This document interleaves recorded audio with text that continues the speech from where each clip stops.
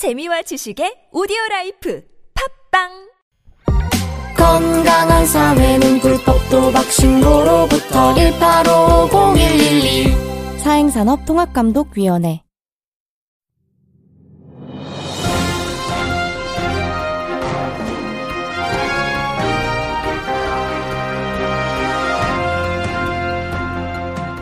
유쾌한 남자들의 시시콜콜 토크쇼 김프로쇼 지금 시작하겠습니다. 저는 김프로입니다.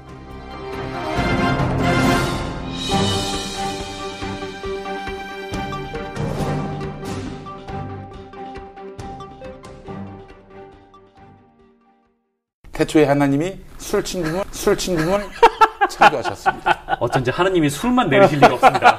자, 오늘 달릴 건데 군뱅이 챙겼지? 맞다, 군뱅이. 야, 내가 한 포 준다. 이거 귀한 거니까 꼭 갚아. 술친구 먹으면 술자리에서 완전 날아다니잖아. 음주 생활의 퀄리티가 달라진다니까. 이 연말 회식도 술친구만 있으면 걱정 없어. 연말 회식 절대 강자 술친굼. 술친굼 공식 쇼핑몰 회원만을 위한 추가 증정 이벤트를 확인하세요. 네이버에 술친굼을 검색하세요. 아무도 묻지도 따지지도 않고 가입하셨다고요? 보험은 너무 어려워요. 걱정 마십시오. 마이보험 체크가 도와드립니다. 1800-7917 마이보험 체크로 지금 전화주세요. 1800-7917. 이미 가입한 보험이나 신규 보험도 가장 좋은 조건을 체크해서 찾아드립니다. 인터넷 한글 주소 마이보험.com 또는 카카오톡에서 아이디 검색 마이보험을 친구 추가하여 상담하실 수 있습니다. 아, 편집 너무 힘들어. 에이, 한번 한강으로 몸보신이나 갑시다. 한강? 한강 양화선착장에 아리수 만찬인데 한강뷰가 정말 예술이야. 맛있나? 각종 해산물 요리에 불고기에 민어에 전복찜 광어회 훈제 연어회. 아, 시끄러. 빨리 와. 빨리 가자. 오, 지금 바로 가자고? 오케이. 한강에서 즐기는 최고의 정찬 아리수 만찬. 예약 문의는 서울 02-2632-2100. 김프로쇼 가족에게 신뢰의 기업 유로레하우를 소개합니다. 유로레하우는 세계 최고 수준의 에너지 소비 효율 등급을 자랑하는 독일 레하우사 창호의 한국 공식 인증 파트너사입니다. 소중한 당신의 집 그리고 가족에게 이제 최고의 창문과 베란다 창호 레하우를 선물하세요. 창문 베란다 샤시는 유로레하우 꼭 기억하세요.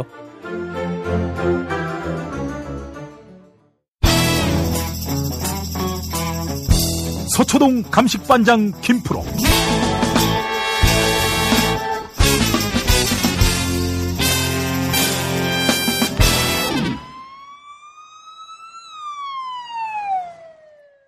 김프로 나와 계시죠?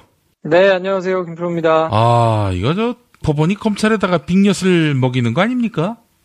그렇죠. 아니, 근데 그 최윤수 씨는 우병우의 정말 최측근이고 동기라면서요? 그렇죠. 그래서 사석에서는 원래 우병우 전 민정수석이 검찰에서는 이제 기수 문화가 강하기 때문에 나이가 좀 많거나 아니면 대학교 선배이거나 그렇더라도 사법고시 연수원 기수로 해가지고 먼저 들어온 순서로 이렇게 서열을 매기거든요.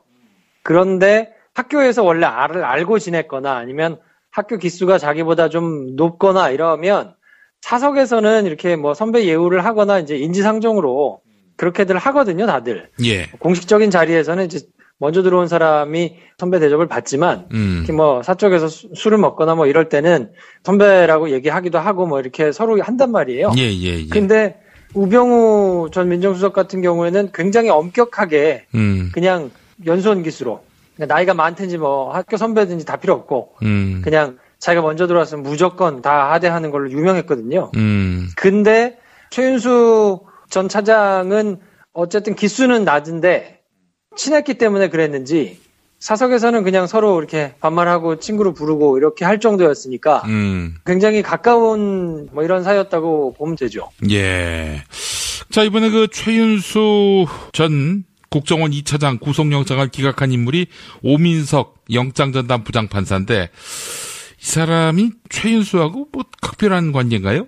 글쎄요, 뭐 개인적으로 관계가 각별하다고 해서 영장을 기각시켜주고 발부하고 그럴 수 있는 사안은 지금은 아니라고 보고요. 왜냐하면 알고 있거나 보고 있는 사람들이 이렇게 많은데 개인적인 친분으로 그렇게 하기는 좀 어렵다고 봐야 되고요. 네. 이게 법원에서 어떤 큰 흐름으로 누가 이렇게 잡고 가는 것인지 아니면 최윤수는 중간에 역할로 보면 이제 끼어 있는 상황이라고 할 수 있잖아요. 네. 실제로 개인적으로 좀 알아봐라. 그러니까 우병우 전 민정수석이 자기에 대한 감찰이 진행 중이니까 그거에 대해서 좀 알아봐라라고 시킨 사람이 열심히 알아가지고 보고를 했는데 그 중간에 있었던 이제 사람이니까 그 사람은 지시를 하거나 뭐 이런 선택의 폭이 조금 좁을 수 있다라고 굉장히 제한적으로 봐가지고 기각을 해줬을 가능성은 좀 있을 것 같아요. 그러면 이제 뭐 가능성 두 가지겠죠. 그렇기 때문에 결정권이 있고 영향력이 있었다고 보이는 우병우 전 민정수석은 그냥 구속이 된다 이렇게 볼 수도 있을 것이고 아니면 아예 그냥 이 사안들 자체가 법리적으로 다툴만 하다 해가지고 여지껏 계속 3번이나 영장이 기각됐듯이 우병우 전 민정수석에 대한 영장도 기각될 수도 있을 것이기. 그러면 진짜 국민들이 가만 안 있을 것 같은데. 그렇죠. 그러면 이거는 오 부장 판사의 의견이라기보다는 우병우 전 민정수석의 사건과 관련해서는 또 적폐청산의 핵심과 관련돼 가지고는 적폐 수사가 진행되는 것에 좀 딴죽을 걸고 싶은 커다란 흐름이 있다고 봐야 맞을 것 같고요. 네. 우병우 전 민정수석 건까지도 만약에 기각이 된다고 하면 그러면 아마 법원 내부에서도 뭔가 조금 제동이 좀 걸리지 않을까 싶고 김동진 판사처럼 그렇죠. 지금은 그냥 모든 사람들이 다 이건 좀 말이 안 되지 않냐 상식적이지 않지 않냐라고 얘기는 하지만 그걸 이제 대놓고 얘기를 하는 분위기는 아니고 김동진 부장판사가 혼자서 이제 총대를 맨 형국인데 이게 우병우 전 민정수석이 구속이 된다 그러면 그러니까 최윤수는 그 밑에 있던 사람이고 또 국정원에서 조사를 실제로 했던 사람의 상관이기는 하지만 지시를 직접 받은 것도 아니고 뭐 하여튼 그러니까 이 사람은 말고 그 위에 있는 우병우를 구속하겠다라고 만약에 된다 그러면 그냥 지금 같은 상황이 계속될 거라고 봐요. 김동진 전 부장판사처럼 소신 있고 나름대로 이렇게 얘기를 하는 사람들 정도만 이야기를 하고 나머지는 조용히 지켜보는 상황이 될 텐데 만약에 우병우 전 민정수석에 대한 영장이 또 다 기각된다. 그러면 아마 좀 의식이 있거나 나름대로 목소리를 높이는 판사들이 줄을 이어서 나올 가능성이 크다고 저는 봅니다. 일단 김프로 현재 진단으로는 좀 더 봐야 되겠지만은 우병우 구속, 최윤수 기각 이런 구도라도 우병우 수사에는 차질이 없을 것이다 이렇게 봅니까? 쉽지는 않은 상황인 것 같기는 해요. 법원에서 굉장히 까다로운 잣대를 들이대면서 계속 구속적부심도 인용을 해서 석방을 해주고 있고 영장도 이렇게 발부를 자꾸 안 하고 이러고 있기 때문에 쉬운 상황은 아닌데 그럼에도 불구하고 이번 사안만큼은 본인의 개인적인 그러니까 뭐 장모 회사와 관련하고 자기의 비위와 관련된 거를 특별감찰관이 감찰을 하는데 그거에 대해서 사찰을 해봐라라고 시켰으니까 이거는 명백하게 사익을 추구했다고 볼 수 있는 거잖아요. 다른 사람들 사정하기 위해 가지고 뭐 시켰던 것은 그건 내 직무다. 내가 원래 하는 일이 그런 거니까. 아니 그래서 다른 사람들이 이렇게 해보라고 적법하게 난 지시했다라고 얘기하면 다퉈볼 여지가 있지만 이번 건 같은 경우에는 뭔가 결론이 명확하게 나오기 전에 그러니까 한번 법적으로 장모 회사가 문제 없다. 그리고 아들 특혜나 이런 것도 전혀 문제가 없다라고 한번 결론이 내려진 사안에 대해서 어디서 또 감찰을 한다 그러면 그거에 대해서는 저거 왜 그러는지 알아봐라 하고 시킬 수 있지만 그럼 그때는 한번 법적인 판단이 나온 사안이니까 이거는 사익을 추구한 게 아니고 정부 차원의 제동을 걸거나 뭐 딴죽을 걸려는 사람이 있는 걸 수 있으니까 한번 찾아봐라 라는 게 말이 되지만 그때 당시만 하더라도 조선일보에서 크게 써가지고 의혹이 일고 막 이랬던 것들은 어떻게 나올지 모르는 거였잖아요. 그러니까 본인의 정말 사익을 위해 가지고 제지하기 위해서 내지는 뭔가 이렇게 대책을 마련하기 위해서 했다고 볼 수밖에 없거든요. 그러니까 사익을 위해서 본인의 직무를 남용해 가지고 뭔가를 한 거고 그게 굉장히 중요한 자리에서 또 굉장히 중요한 이슈였기 때문에 이걸 빠져나간다고 치면 그러면 다른 어지간한 사람들도 다 나가야죠. 그렇지 않습니까? 형평으로 따지자 그러면 이 정도 되는 사안을 영장을 발부 안 하고 불구속으로 할 것 같으면 지금 구속된 사람들의 상당수가 다 나가야 된다고 봐요. 그렇죠. 그러니까 그런 결정은 아마 쉽지는 않을 것 같고 그래서 만약에 우병우 영장이 이번에 또 기각이 된다고 한다면 검찰에서 그 구속영장을 청구하는데도 굉장히 신중하게 공을 들이겠지만 또 기각된다 그러면 법원 내부에서 들고 일어나는 사람들이 분명히 생길 것이다. 그래야 정상이다. 라고 저는 봅니다. 예측을 잘 못하겠다 이런 얘기죠. 한마디로 얘기해서. 예. 제가 이렇게 돌려서 얘기했는데 그렇게 너무 적나라하게 얘기를 하시면 어떡합니까? 사실을 사실대로 얘기해야지. 어? 이 사람이 말이야. 어? 나올 것 같다니까요. 그래, 영장 나올 것 같다? 네, 나올 거예요, 아마. 알겠습니다. 하여간 법원 인사 언제쯤 이루어질까요? 이게 진짜 이런 영장 전담 판사로는 이건 뭐 이런 일들이 계속 반복되니까 이명박은 구속 안 되겠다. 이런 마음가짐이 막 생겨요. 그러니까 이게 쉽지는 않을 거예요. 왜냐면 법원은 그냥 정기적으로 1년에 한 번씩 인사가 있거든요. 2월달에. 근데 어떻게 이런 인간들만 이렇게 모아다가 영장 전담 판사로 갖다 앉혔나? 저 그때는 양승태였지? 그렇죠. 양승태 대법원장이 있을 때였으니까 영장 전담 판사들의 인사는 보통 해당 법원의 법원장들이 하는데 예.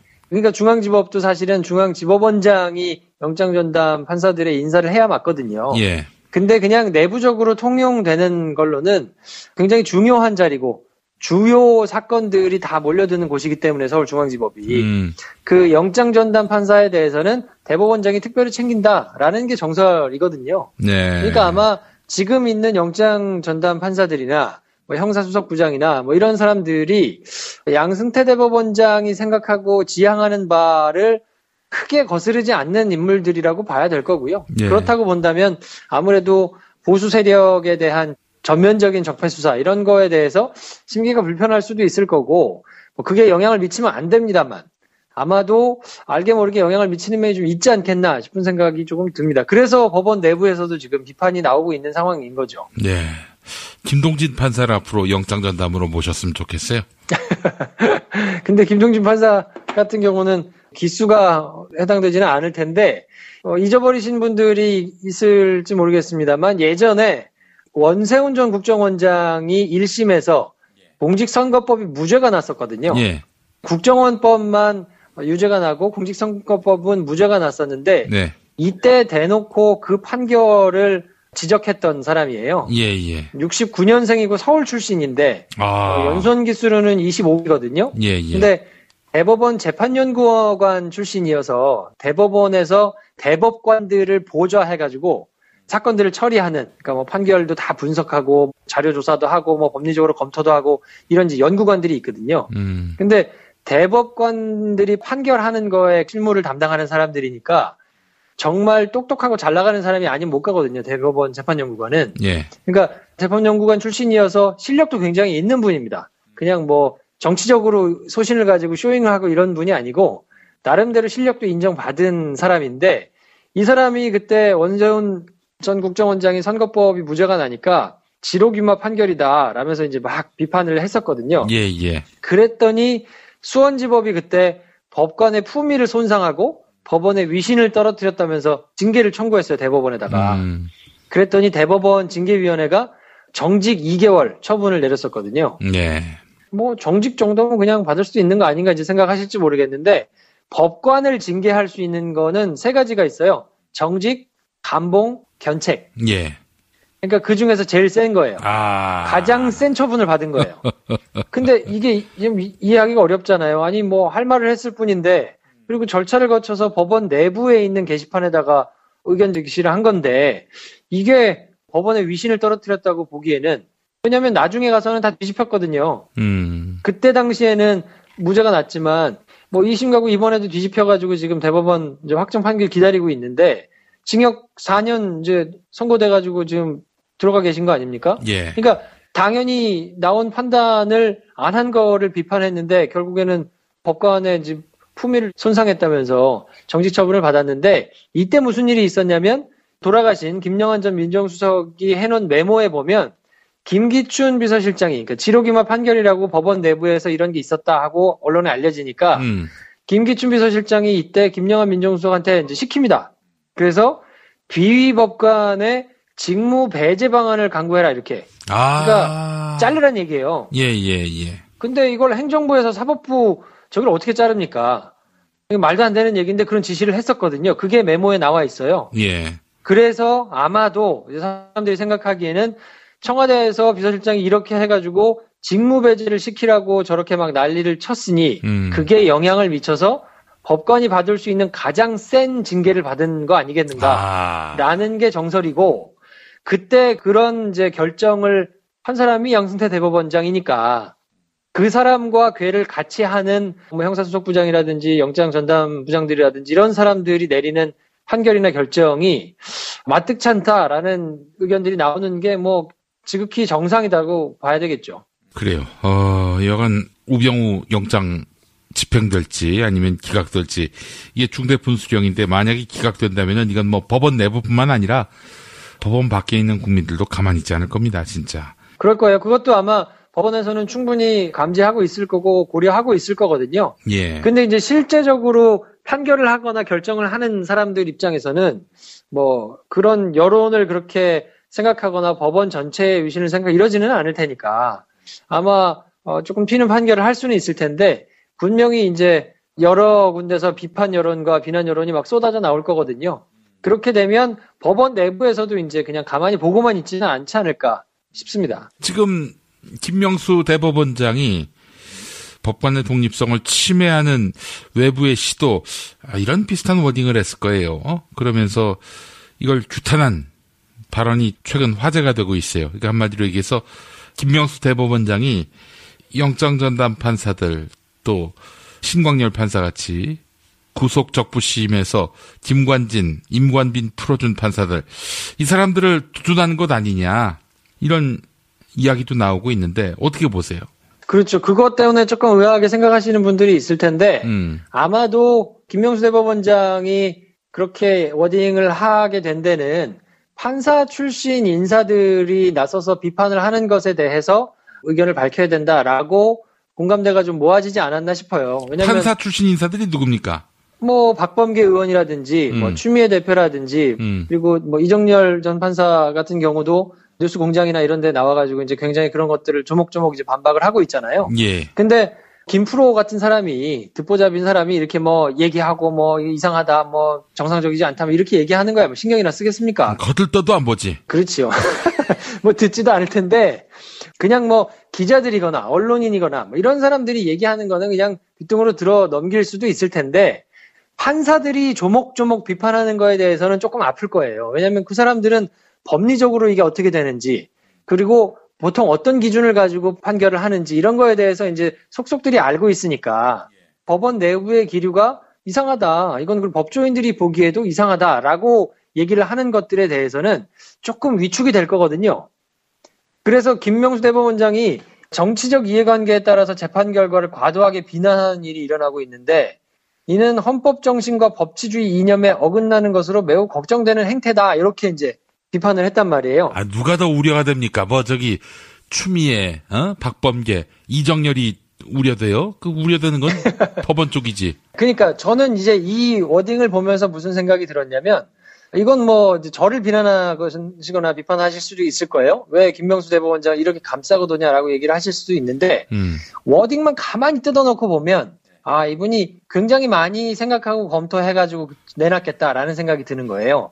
왜냐하면 이게 전후 맥락을 따져보면 요즘 정치적 이해관계에 따라서 재판 결과를 이제 과도하게 비난하고 있다. 그럼 뭐 박범계나 추미애나 이런 사람들이 타겟인 셈이잖아요. 예. 그리고 이제 기자들이나 이런 언론인들이 다 포함되겠죠. 근데 헌법 정신과 법치주의 이념에 어긋나는 것으로 매우 걱정된다라고 지금 얘기를 했으니까, 이렇게 얘기를 했던 그 사람들, 비난했던 사람들 조용해라 라는 것으로도 읽히지만, 정치적인 이해관계에 따라서 이렇게 비난하는 것은 헌법 정신과 법치주의에 어긋난다라는 그냥 원론적인 표현으로 더 나가서 하지는 않았단 말이에요. 누구를 지칭하거나 예. 구체적으로 부연을 해가지고 설명을 붙이거나 이러지는 않았단 말이에요. 그냥 굉장히 원론적으로 정치적인 이해관계로 재판 결과를 막 이렇게 과도하게 비난하는 거는 법치주의 이념에 어긋난다, 매우 걱정된다, 이렇게 얘기를 했는데, 저는 아마도 이것이 법원 내부에 있는 보수 성향 인사들을 의식한 발언이 아니겠는가 하는 생각이 들거든요. 예. 왜냐하면 김명수 대법원장은, 제가 이거는 500원을 겁니다. 김명수 대법원장 개인적으로는 김동진 판사 발언에 적극적으로 찬성할 거예요. 속으로는? 그럼요. 왜냐하면 30년 넘게 재판만 해온 사람이고, 재판의 실무를 누구보다 잘 알고 있는 사람일 거란 말이에요. 근데 재판이 그냥 개별 사건들은 다 사건으로 있지만 그거를 판결하려면 이 사건뿐만 아니라 다른 사건들이 이렇게 쭉 돌아가고 있는 뭐 상급법원, 하급법원 이런 여러 가지 판결들을 다 고려해가지고 판결을 한단 말이에요. 예.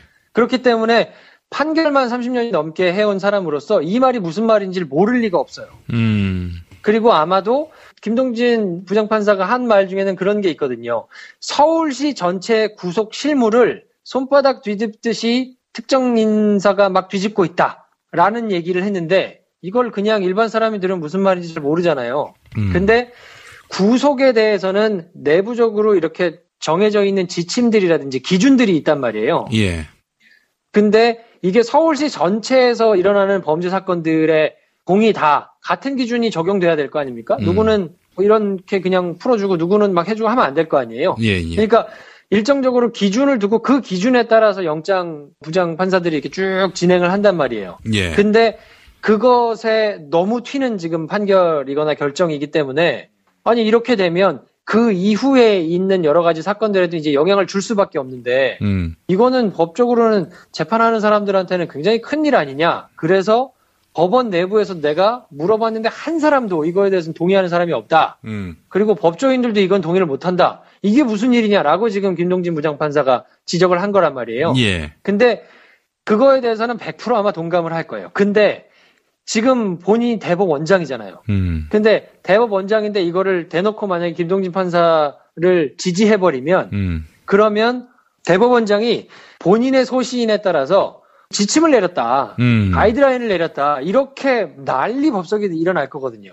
보수지들을 중심으로 해서. 예. 그러면 그렇게 보수지들이 막 칼춤을 추는 사이에서 나름대로 약간 보수 성향을 가지고 있는 법관들은 김명수 대법원장에 대한 신뢰를 접을 겁니다. 그리고 조직적인 반발을 준비할 거예요. 야, 이렇게 법관이 말이야, 대법원장이 중심도 못 잡고, 이렇게 막, 지금 정치적으로 막 여기저기 난리가 났는데, 개별 판사 하나가 얘기를 뭐 페이스북에다 썼다고 해서 이거를 두둔하는 발언을 해? 그러면 우리 뭐 이걸 어떻게 하라는 얘기야? 라면서 최신과 품위와 채통과 이런 거를 이제 중시하는 분들은 굉장히 반발을 할 거거든요? 이렇게 된다 그러면 적폐 수사나 법원 개혁이나 뭐 이런 것들이 진행이 되기 어려울 거예요. 그러니까 여기서는 그냥 내가 혼자 욕을 조금 먹고 이 사람들을 원론적인 발언을 하면서 두둔을 좀 해주면 그럼 할 말이 없어질 거예요. 그 이 사람들 입장에서는 보수 성향이라고 하더라도 아니 그래 대법원장이 저렇게 워딩은 똑같은데 저 사람이 저렇게까지 얘기를 했던 사람인데 요거는 조금 바꿉시다 라고 얘기를 하는 정도면 예. 이거는 우리가 거부할 수 있는 명분이 없지 않냐? 라고 얘기를 할 거거든요. 예. 당장 만약에 그런 빌미를 줘버리면 판사 블랙리스트 사건이 뭔가 큰 사건이 나와도 그거에 대한 처리를 제대로 잘 못할 거예요. 그러니까 아마도 여러 가지 수를 앞에다가 두고 여기서는 내가 개인적으로는 저 의견이 맞다고 생각하지만 지금 저거를 두둔했다가는 모든 판이 싹 다 엎어질 수 있겠구나. 그러니까 지금은 그냥 최대한 원론적인 얘기만 하고 법원의 중심을 조금 잡아주는 스탠스를 취해야 여러 가지를 뒤이어서 다 할 수 있지 않겠나라는 생각을 했을 것으로 저는 추정하고요. 아마 그것이 그렇게 긴 시간이 지나지 않아서 아마 하나씩 드러나지 않겠나라는 기대를 가지고 있습니다. 2월 되면은 그 영장 전담 판사 3명 다 갈겠죠? 그럼요. 이제 아무래도 대법원장이 신경을 쓰니까 자기하고 판결의 궤가 맞는, 그러니까 뭐 그게 꼭 자기라기보다 김명수 대법원장은 그냥 간결하잖아요. 법과 원칙에 따라서 재판을 해야 된다. 그리고 과도하게 대법원장이 권한을 가지고 자기 맘대로 막 이렇게 법원 조직을 주무르면 안 된다라는 소신을 갖고 있는 사람이거든요. 예. 그러니까 그 소신에 맞는 사람을 영장 전담에 배치해가지고 그냥 그 정해져 있는 규칙대로 룰대로 쫙 적용해가지고 하면 돼요. 근데 그렇게 인사를 정상적으로 할 때까지는 대법원장이 뭔가 형사수석부장한테 의견을 물어본다거나 아니면 뭐 개인적인 의견을 피력한다거나 이런 식으로 해가지고 법원에서 만약에 조직적으로 반발을 하고 그러고 나서 2월에 인사가 있으면 이거는 또 코드 인사다, 무슨 자기 입맛에 맞는 사람을 갖다 앉힌 정실 인사다, 뭐 이러면서 납득을 못하겠다 이러고 들고 일어나고 난리가 나면 그 뒤에 내려지는 판결들에 대해서도 다 정당성의 문제를 이제 삼을 거니까 아마도 그냥 뼈를 깎는 심정으로 지금 그래 다음 인사 때 보자. 내가 그때 그냥 인사하면 되니까 그 전까지는 그냥 조금 버텨보자. 이런 생각을 하고 지금 버티고 있지 않을까 하는 생각을 하고 있습니다. 네, 알겠습니다. 하여간 2월까지는 아주 불안불안하네요. 그렇죠. 2월까지는 조금 답답하기도 하고 뭐 그럴 텐데 검찰도 내부적으로는 굉장히 좀 반발하기도 하고 이렇게 좀 액션도 많이 하고 하지만 인사들의 얘기들을 그렇게 사실 좀 들어보면 그래도 저 정도 되는 양반이 대법원장으로 가 있는 거는 굉장히 바람직한 일이다. 그러니까 저 사람의 그걸 심하게 훼손하지는 않는 게 좋을 거다라는 공감대는 서초동에 어느 정도 있거든요. 예. 그러니까 아마 내년 2월까지는 조금 불안불안하고 좀 짜증이 나기는 할 텐데 그래도 뭐 있으면 시간은 가니까요. 기다려보시면 좋지 않을까 싶은 생각이 듭니다. 그때까지는 검찰이 최대한 하여튼 분발해가지고 더 많이 증거를 그냥 빡빡하게 찾아내는 수밖에 없겠죠. 하여간 뭐 오늘 김프로 이야기를 요약해 보면은 김명수 대법원장의 최근 발언은 180도 뒤집어서 해석해야 한다. 뭐 이런 거가 되겠네요. 뭐 그렇게 해석해도 무방하다고 저는 봅니다. 네, 알겠습니다. 자, 김프로 내일 뵙겠습니다. 네, 내일 뵙겠습니다. 김 선생, 경주 보문단지에 좋은 펜션 없나? 당신 좀 까다롭잖아. 가성비 좋은 걸로 부탁해. 그렇다면 경주 청담 펜션. 경주 청담 펜션? 한 달도 안 된 신축 건물에 전객실 킹사이즈 침대 월풀 욕조가 기본이고 야외 수영장, 풋살장, 찜질방에 조식까지 싹 다 무료야. 보문단지랑 가까워? 차로 딱 5분. 오케이, 알았어. 경주 보문단지 가실 때는 경주 청담 펜션. 김프로쇼가 강력하게 추천드립니다. 검색창에 경주 청담 펜션을 검색하세요.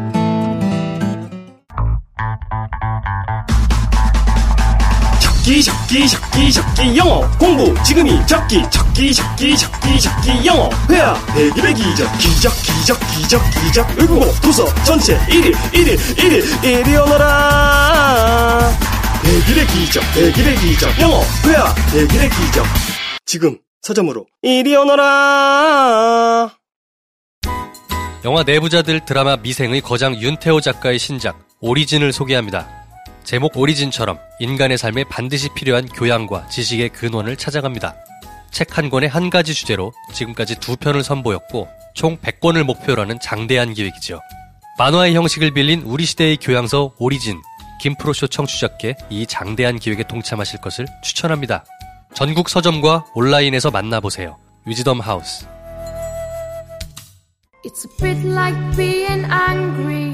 이 시대 최고의 뮤지컬 빌리 엘리어트. 드디어 김프로쇼에 찾아왔습니다. 전 세계가 사랑한 바로 그 영화 빌리 엘리어트. 천재 뮤지션 엘튼 존의 음악. 전 세계 1100만 명이 열광했던 뮤지컬 빌리 엘리어트. 이제 7년 만에 다시 한국에서 만날 수 있습니다. 디큐브 아트센터 11월 28일 개막. 절대 놓치지 마세요. 예매 문의는 인터파크.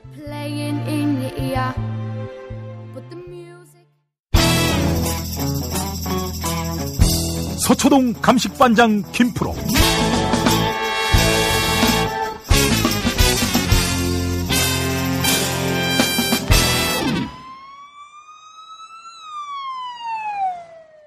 김프로 나와 계시죠?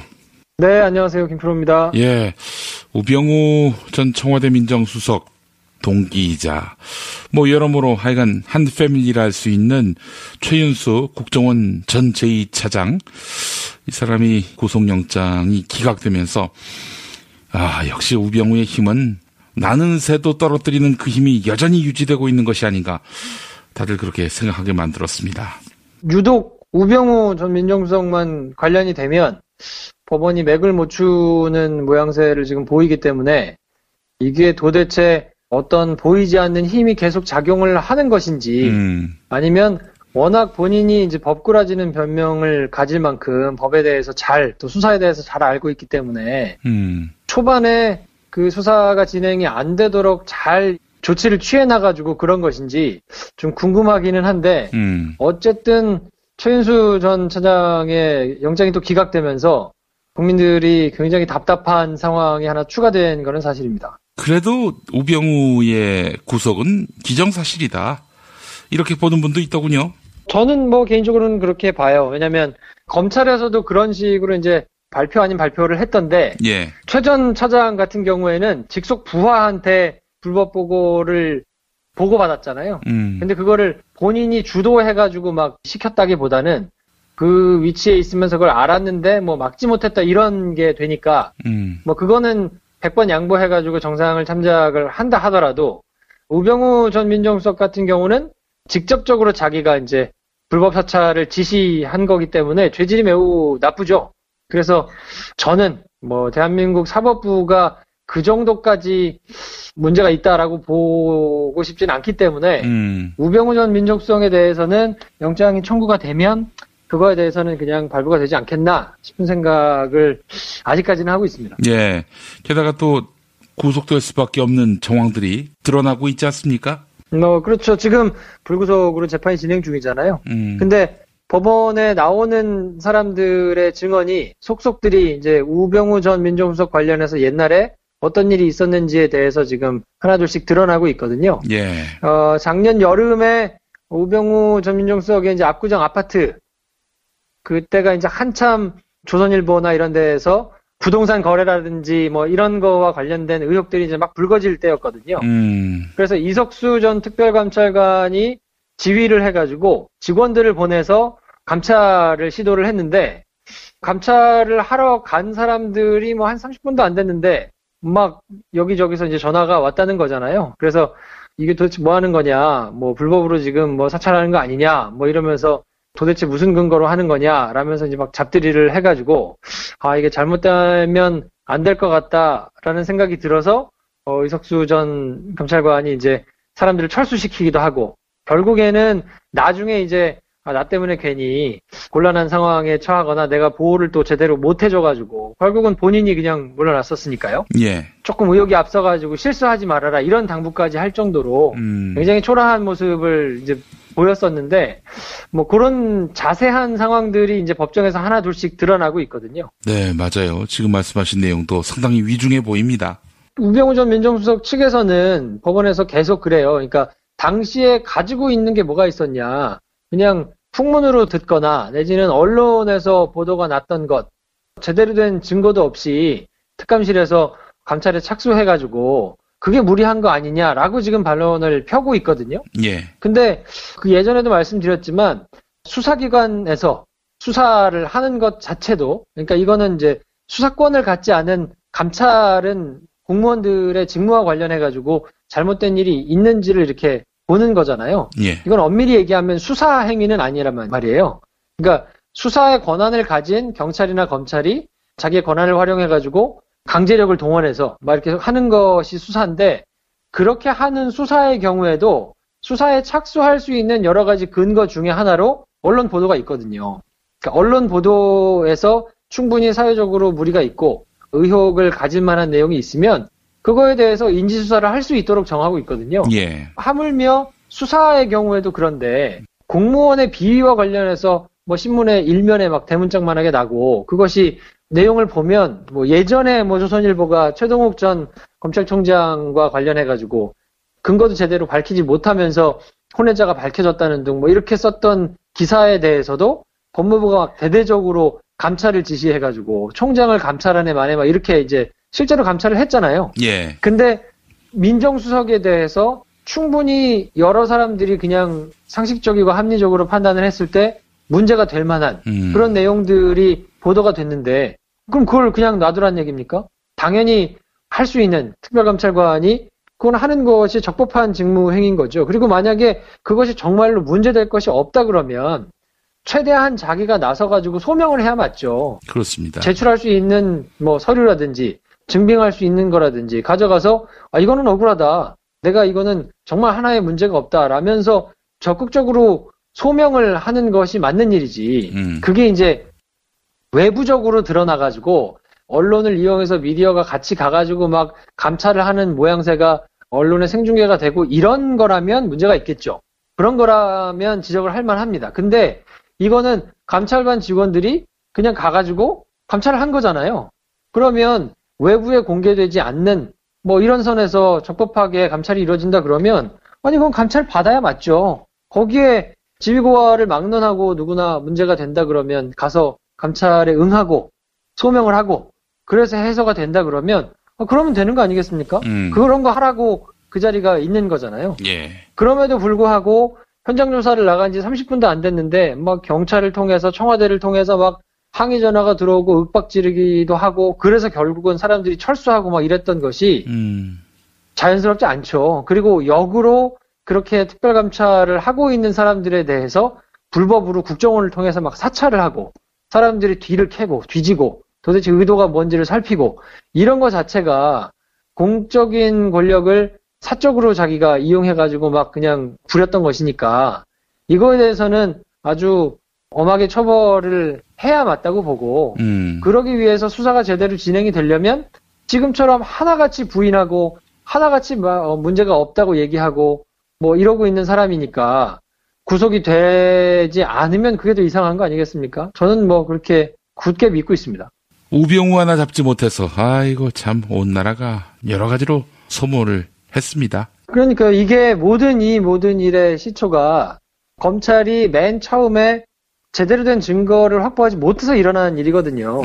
지금 물리적으로 핸드폰도 압수수색을 못했죠. 통화 내역도 뭐 제대로 확보를 못했죠. 그리고 관련된 자료나 뭐 이런 것들을 제대로 모은 것이 지금 하나도 없단 말이에요. 예. 그런 와중에서 그냥 우병우 사건은 우선순위에서 계속 후순위로 밀리다 보니까 뭐 특검으로 갔다가 검찰로 돌아왔다가 이러면서 시간을 질질 끌고 그 사이에 증거는 싹 없어지고 예. 통화 기록 자체도 1년밖에 보관이 안 되기 때문에 얼마 전까지도 영장이 안 나오면서 확보를 못했잖아요. 그러니까 뒤늦게 막 감추고 있는 상황에서 뭔가를 찾아내려고 하는 것도 이렇게 힘든데 맨 처음에 만약에 검찰이 수사 의지를 가지고 제대로 된 증거물을 확보만 했다고 하더라도 이렇게까지 많이 비용과 시간을 들여가지고 여러 사람이 뭐 수차례나 영장을 쳤다가 뭐 기각됐다가 다시 뭐 이런 비용을 낭비할 필요가 없는 거거든요, 사실은. 근데 검찰이 결국 제 역할을 하지 못하고 또 정권의 눈치를 보면서 자기가 해야 될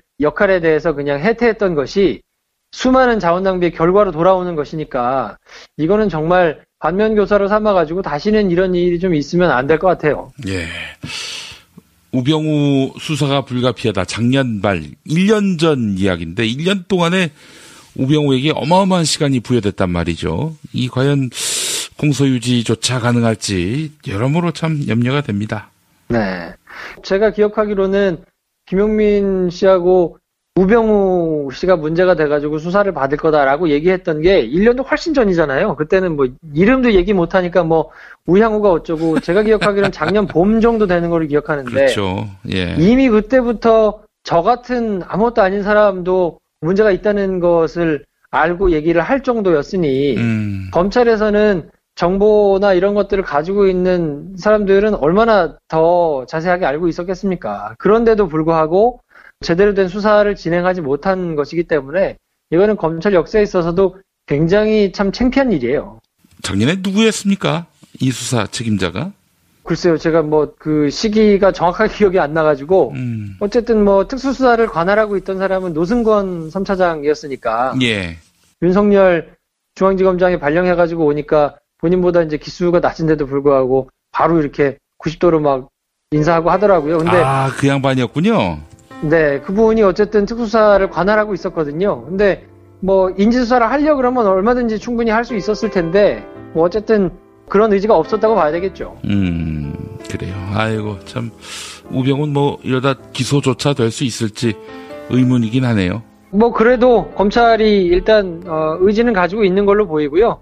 구속영장 청구는 뭐 예정된 수순으로 봐야 될 텐데 실제로 영장이 청구될 때까지는 시일이 조금 걸릴 거예요. 그리고 국정원 적폐청산 TF가 또 과학기술계 블랙리스트 작성한 정황도 문건으로 확인을 또 했잖아요. 예. 검찰이 또 이 부분에 대해서도 추가로 조사를 또 진행하고 있고 그렇기 때문에 하여튼 4번이나 영장을 쳐가지고 기각이 된다 그러면 그 다음에는 사실 더 청구를 하는 게 모양새가 그렇게 좋지는 않거든요. 예. 도대체 구속을 못 시켜가지고 얼마나 더 끈질기게 구속을 시키려고 하는 거냐 뭐 이런 이제 역풍을 맞을 수도 있기 때문에 검찰로서는 아마 마지막 남은 기회다라고 생각을 할 테고 그래서 아무튼 최대한 촘촘하게 준비를 하느라고 시간이 조금 걸리기는 할 텐데 어쨌든 그래도 상황을 좀 한번 지켜보시죠. 예, 알겠습니다. 자, 김프로 오늘도 고생하셨습니다. 네, 내일 뵙겠습니다.